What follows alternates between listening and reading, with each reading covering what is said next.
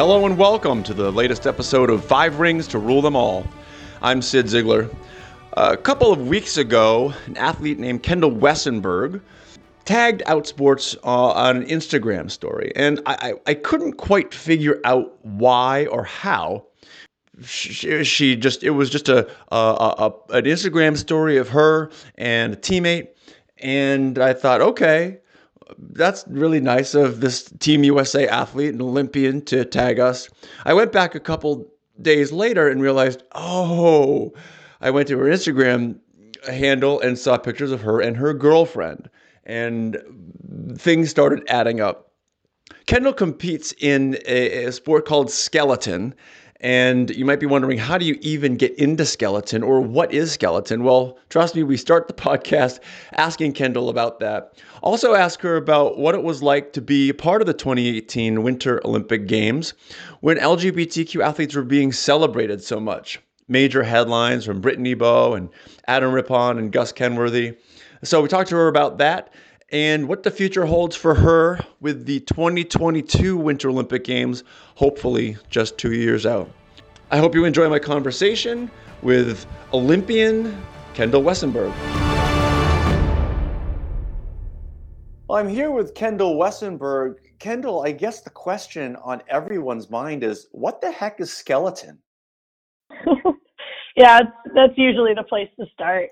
I guess the quick way, if I'm meeting a person in passing and they ask what I do, I say I do skeleton, to which usually no one has any idea. Or if you get the, oh, cool, they probably don't know.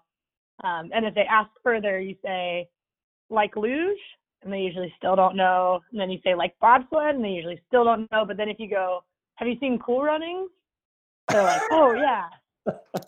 So if you can get them to Cool Runnings, you're like, I basically do that, but by myself with my face in front. And they're like, whoa. Then starts the whole conversation from there. But yeah, it's essentially one person face first sledding.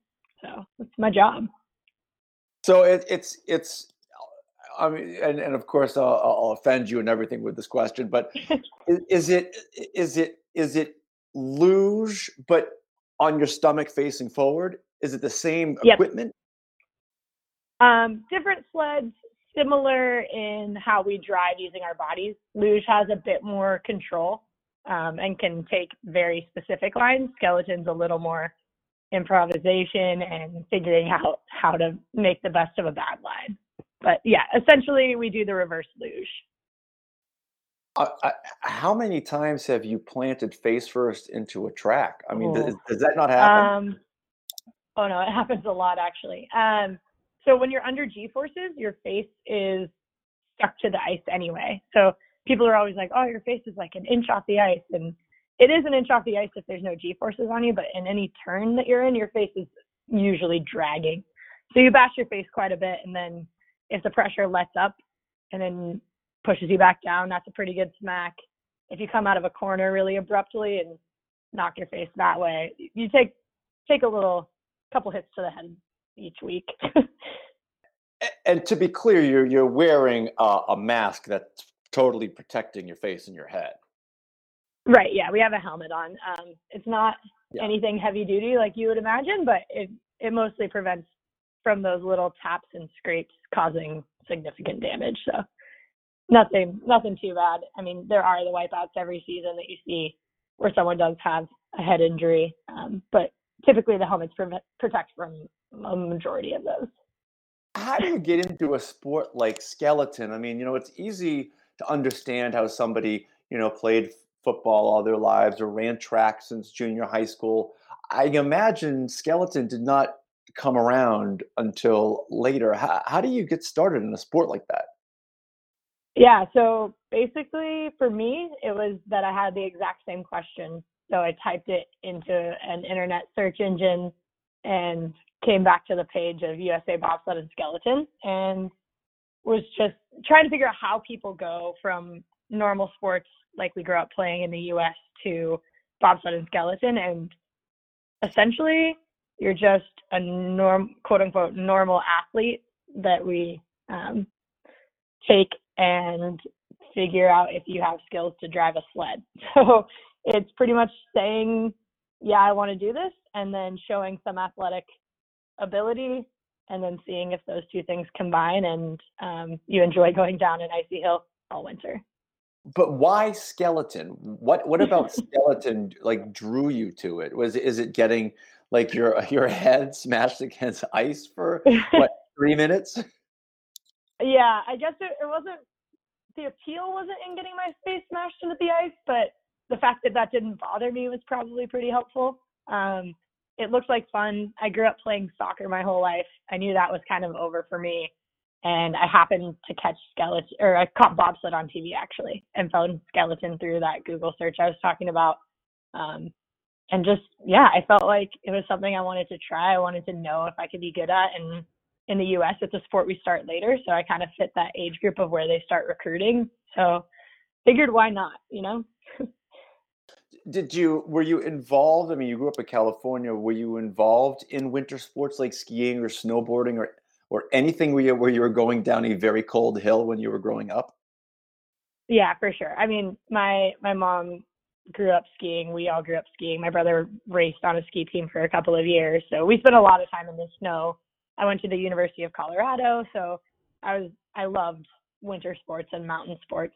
So there's definitely already that appeal, but obviously, like you said, no one grows up doing bobsled or skeleton unless you happen to be living near Park City, Utah, or Lake Placid. So, yeah, I had an interest in winter sports. I liked mountain sports. I like speed. I like adrenaline. But skeleton definitely came along later and was just something I kind of said, why not to? So you graduate from CU Boulder. Where are you living when you start looking into this? Yeah, I was still in Boulder when I found it because the 2010 games were in the middle of my sophomore year, I believe. And so saw it on TV, thought it looked cool, looked it up, sent the coaches an email, got invited to a combine, and then went to a driving school in January of my junior year. So my third year of school, went to sliding school, which is basically they take you halfway up the track, and we call it tourist start. So we can send pretty much anybody from there. They hold onto your legs and tell you basically, look where you want to go. And so you go down and it takes you like 45 seconds. And when you get off at that point, it's like, did you enjoy it or not? And they say there's, 50-50 maybe. I don't know, probably less than that. But some people are like, that was awesome, let's go faster. And some people are like, I'm good, I'm going home. I tried it, that's it for me. So I was obviously the first one. And then you start working your way up the track and learning more on how to drive. And yeah, it's a interesting little world for sure. So you were still in college when you started participating in this? Yeah, sorry, I guess that's where the question started. But yeah, I was still in Boulder when I gave it a shot, graduated from school, and then I moved to Park City to pursue it more full-time after I graduated. So is this your full-time job? Yeah, it is. There's been other jobs to make ends meet. Olympic sports aren't always as high paying as people would assume a professional athlete is. But I've lived in a dorm, so I didn't have a lot of costs. I've been on our World Cup team for the last 5 years. So I've found ways to make it be my full-time job. And then I just do kind of side odd jobs to make ends meet where I need to. How has the pandemic we're in the middle of, how has it disrupted your sport? I imagine you must have been in the middle or at the tail end of your season, and then all of a sudden it's over? Yeah, it was pretty wild. I think bobsled and skeleton were some of the most fortunate sports in the way that all broke down. We really only had one race left. We had already wrapped up our international seasons and we had finished world championships. So the only race that it affected for us was national championships, which obviously is a bummer to miss out on. But in the scheme of the impact all the other sports felt, we definitely got lucky in that sense. We only missed one race. How has being out on your team, I guess not how, but has it had any impact on you and your teammates and your relationships with them? No, I don't think so.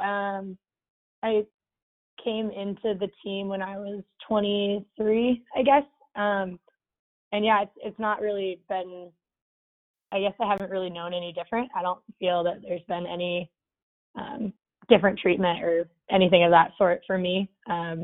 Skeleton is a pretty small team, but my teammates have all been super supportive, and really there's not a noticeable difference, I don't think. You know, I follow the Olympics. I watch every year. We write about it every year, or every 2 years. And you know, I have to say that I'll tell the listeners this story. We got tagged by Kendall in an Instagram post, and I was like, "Why is I don't even understand why this athlete is tagging us? Like what?" And then finally, after the third time scrolling through her Instagram photos, I was like, "Oh, she has a girlfriend." Oh, got it. Okay, because for whatever reason, I 1 and 1 was not equaling 2 for a while, and so I admittedly had not heard of you before, or I had, and over the last couple of years, forgotten the name. Um, do you consider yourself publicly out, like I have no secrets, you know, my life's an open book, I'm out, or is it something different for you? No, yeah, I definitely feel like I'm very out on everyone in my life that I know or knows of me is aware. I've never tried to hide it. I think the tricky part of it is that I guess I would identify mostly as bisexual. So I have dated guys and I've dated girls. And so a lot of people who have known me have maybe only known the guys that I've dated or whatever their version of who I am is. And I'm definitely a bit more reserved in my whole life and everything that I do. I'm not going to be the first person to tell you that I'm an athlete or that I'm an Olympian or that I'm any of these things, you know, that I fit. So it hasn't been anything that I've been intentional about putting out there, but I definitely feel that I'm pretty open with it. I'm always willing to have that conversation or get into, I love deep conversations about sexuality and identity and all of those sorts of things. So anytime I'm given the opportunity, I love having those conversations. But I do get how, you know, it also probably didn't help that the picture I tagged you guys in was me and my guy teammate, Andrew. It's like a piggyback couple shoot pretty much is what it looks like. But we just enjoy buddy pictures. So it was a cute one that I haven't posted yet. Yeah, that was a cute one. It was I wasn't quite sure. Why is it that these conversations about sexuality interest you so much? I think any conversation, even, you know, political conversations, sexuality conversations, religious conversations, anything that's big and conceptual and doesn't necessarily have a black and white or a right answer is something intriguing to me. I love that you can just talk about it forever and people can see it all sorts of different ways, and I like hearing people's views on things. So I just think there's so much there to talk about, and I learn something new every time I have a conversation about it. And I think it's interesting. I find it interesting too, and I'm always disappointed when I talk to people who look at sexuality as black and white. And I'm like, I don't know what your life journey and that of everyone around you is, but I know for me, I dated women in college, and you know, even though I call myself a gay man now, for me to claim that somewhere in between isn't a real thing, or you know, isn't somebody's true self would just be foolish. And I kind of feel bad for the people who do look at these things as black and white and everything else is just, you know, oh, well, you're kind of stuck in purgatory while you figure out which one you are. I guess that just doesn't make sense to me either. It never really has. It was probably one of the most confusing things about figuring out what my sexual identity was in general, you know, because I think it's easy for people to understand one way or the other, but the in-between or whatever that looks like for each individual person is complicated and complex and not something you can always just fit inside a box. So definitely an interesting conversation. Okay, everybody, well, hang tight. We got a couple commercials, and we'll be right back with Kendall. Okay, we're back with Kendall Wesenberg. Kendall, you're bisexual, dating a woman now. How did you meet your current girlfriend?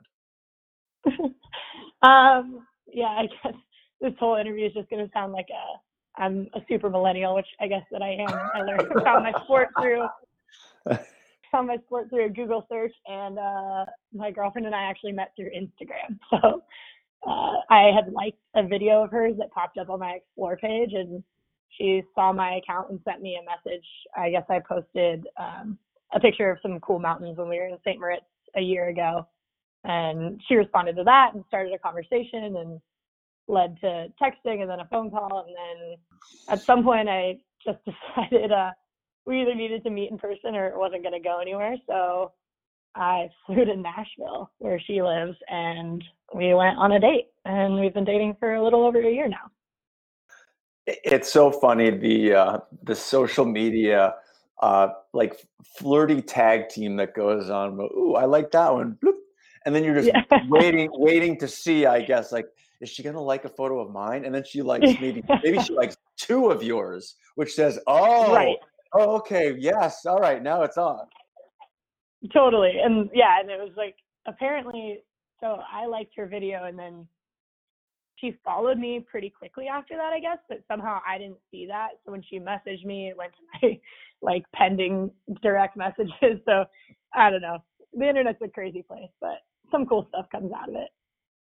How do you navigate a relationship that's based in Nashville, you're based in Colorado, and then you're flying around Europe and North America for much of half the year? How do you navigate that? Yeah, great question. I think that's an ongoing process. My girlfriend's a musician, so it helps that we both don't have very typical lives. We can relate on a lot of those things, but not to say that it's easy. When we're in Europe, I think we're 7 hours ahead of her. So she's getting up as I'm going to dinner, and we have a no phone policy at team dinners. And so then I have, maybe an hour after dinner where I can chat, and we have bad Wi-Fi in a lot of our hotels. And so long story short, it's super complicated. Communication matters, finding time has been really important. And then she was able to come to 2 of my races this season, and I'll spend the off season in Nashville at some point when this all passes, coronavirus passes. How was this past season for you? It was a tough season, honestly. I had a hip surgery a year ago in April. So I was coming back from that, and we had a whole new World Cup team with a bunch of new athletes.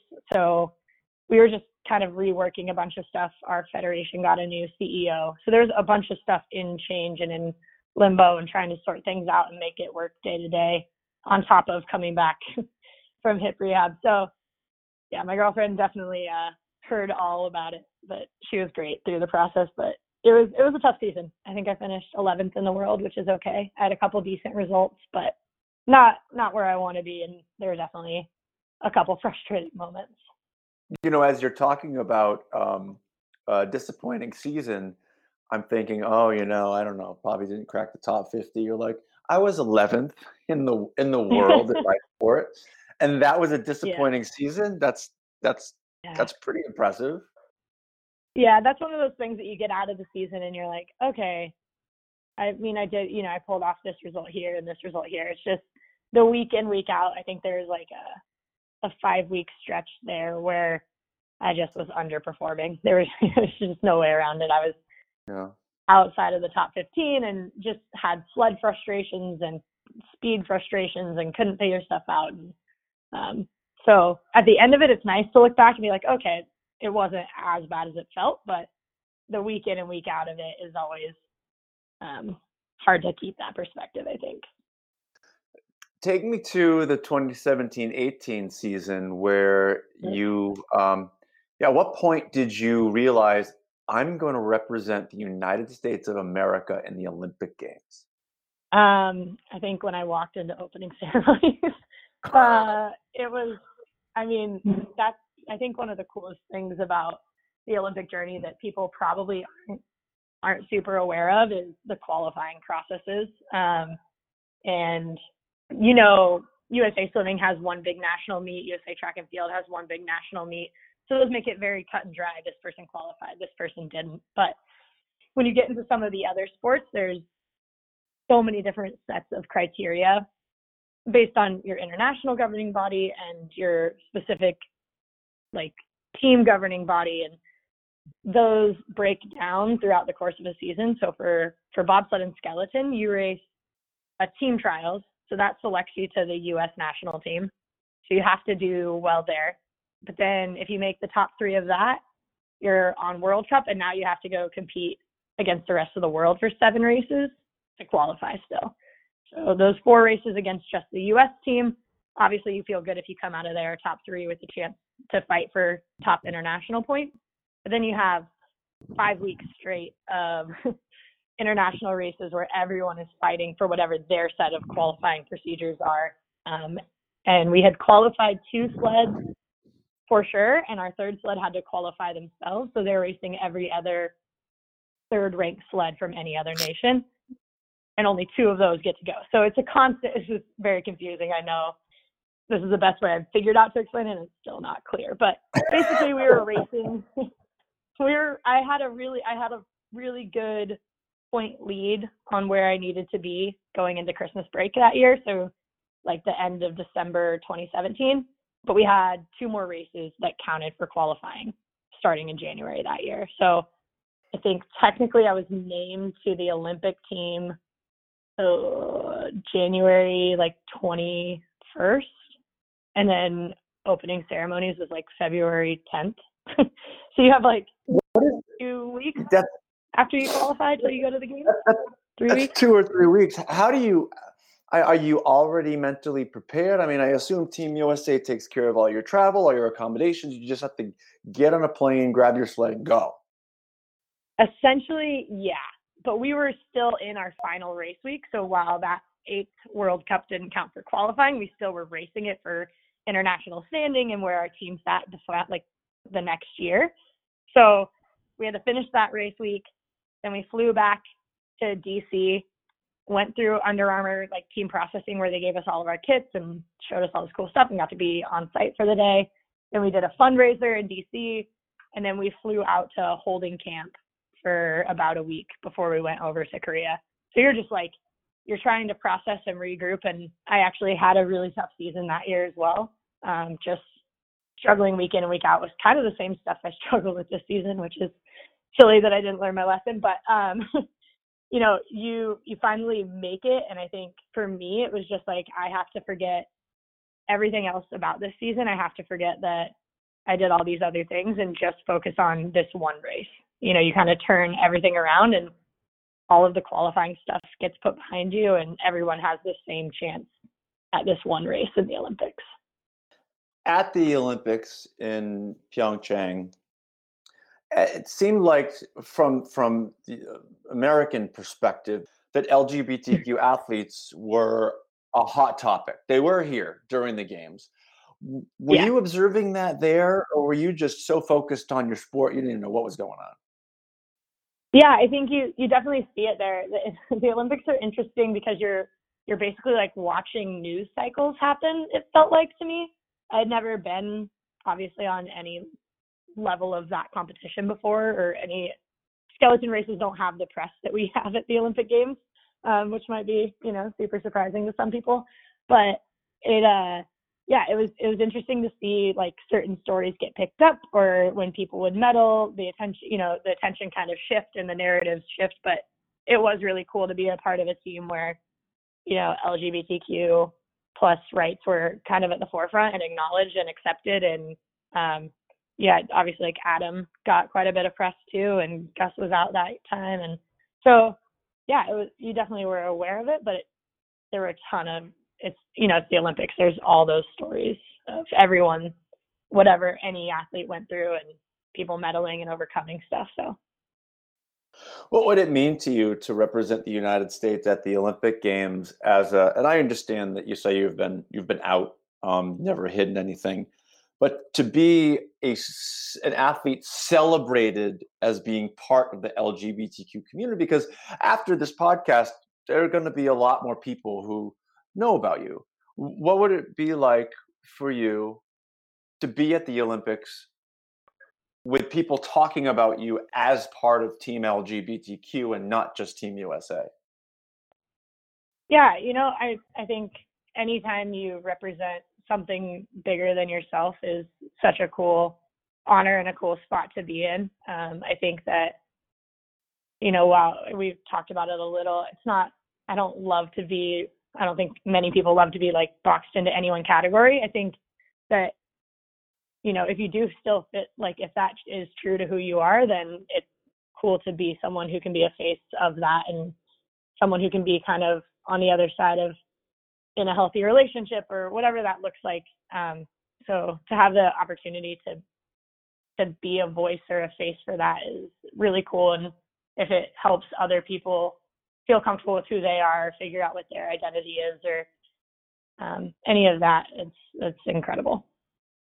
At Outsports, our tagline is "Courage is contagious," because over the years we've seen when we share the stories of athletes, somebody gets so much out of it that they come out in their life and they become more comfortable with who they are, and then that person inspires someone else, and we've over the years seen that spread across sports. So that's why we love telling these stories, even if some athletes are like, I don't really need all the attention, but I'm willing to do it. Yeah, and that's exactly it, right? It's like, I love that. Courage is contagious, and it's true in anything. I love people who are authentic, right? I think everyone relates to people who are authentic, and figuring out how to be authentic in your own life is one of the coolest things. And if seeing someone else do it or seeing something you can relate to helps that, then that's awesome. Kendall, I end every interview with the same two questions. I know you're not a Lord of the Rings fan, so we'll skip that one. Yeah, sorry. Hope that doesn't hurt me too much. Oh, no, we're through. It's over. We're deleting the whole thing. I always ask, who is an Olympian who has inspired you? That's a tough question, I think, because now a bunch of my friends technically are Olympians, which is a crazy world to live in. And so many of them do incredible things on a daily basis, some of which, get press, some of which don't. But going back to really inspiring me, I think as a kid, I grew up in Modesto, California, and the women's national soccer team was obviously a big deal kind of around my elementary school years, and the 99ers, and they played obviously in the Atlanta games. And there's a player on that team named Tisha Venturini who grew up in my neighborhood. And I think seeing her be from literally the block that I was from and doing what she was doing, and seeing that female athletes were a feasible career path and something that, you could aspire to, and being on that level of, oh, that really could be me. I think that was huge for me growing up and in my life. Almost everyone has a different one. I think there have been two Michael Phelpses, but I think it's amazing talking to people how many different people are inspired. And then again, it goes back to that courage is contagious. You never know when you're inspiring somebody to just be courageous and do great things. So it's just neat to hear. I love that question because it's always something different. Yeah, totally. And I could have probably answered it 15 different ways if you gave it to me another day in a row. So, yeah. Well, I know you're stuck back in Modesto, living in grandma's house, working out of your mom's garage. But yeah. I hope that comes to an end soon for you and you can get back on the ice. Thanks. I mean, kind of living the dream here, though, so it's all right. But yeah, ice would be cool soon. A return to normalcy, I'm sure, would be great for everyone. You can follow Kendall on Instagram or Twitter at Kendall Lorraine, but it just might be easier if you search for Kendall, 2 L's, Westenberg, spelled like it sounds, because there aren't many Kendall Westenbergs running around.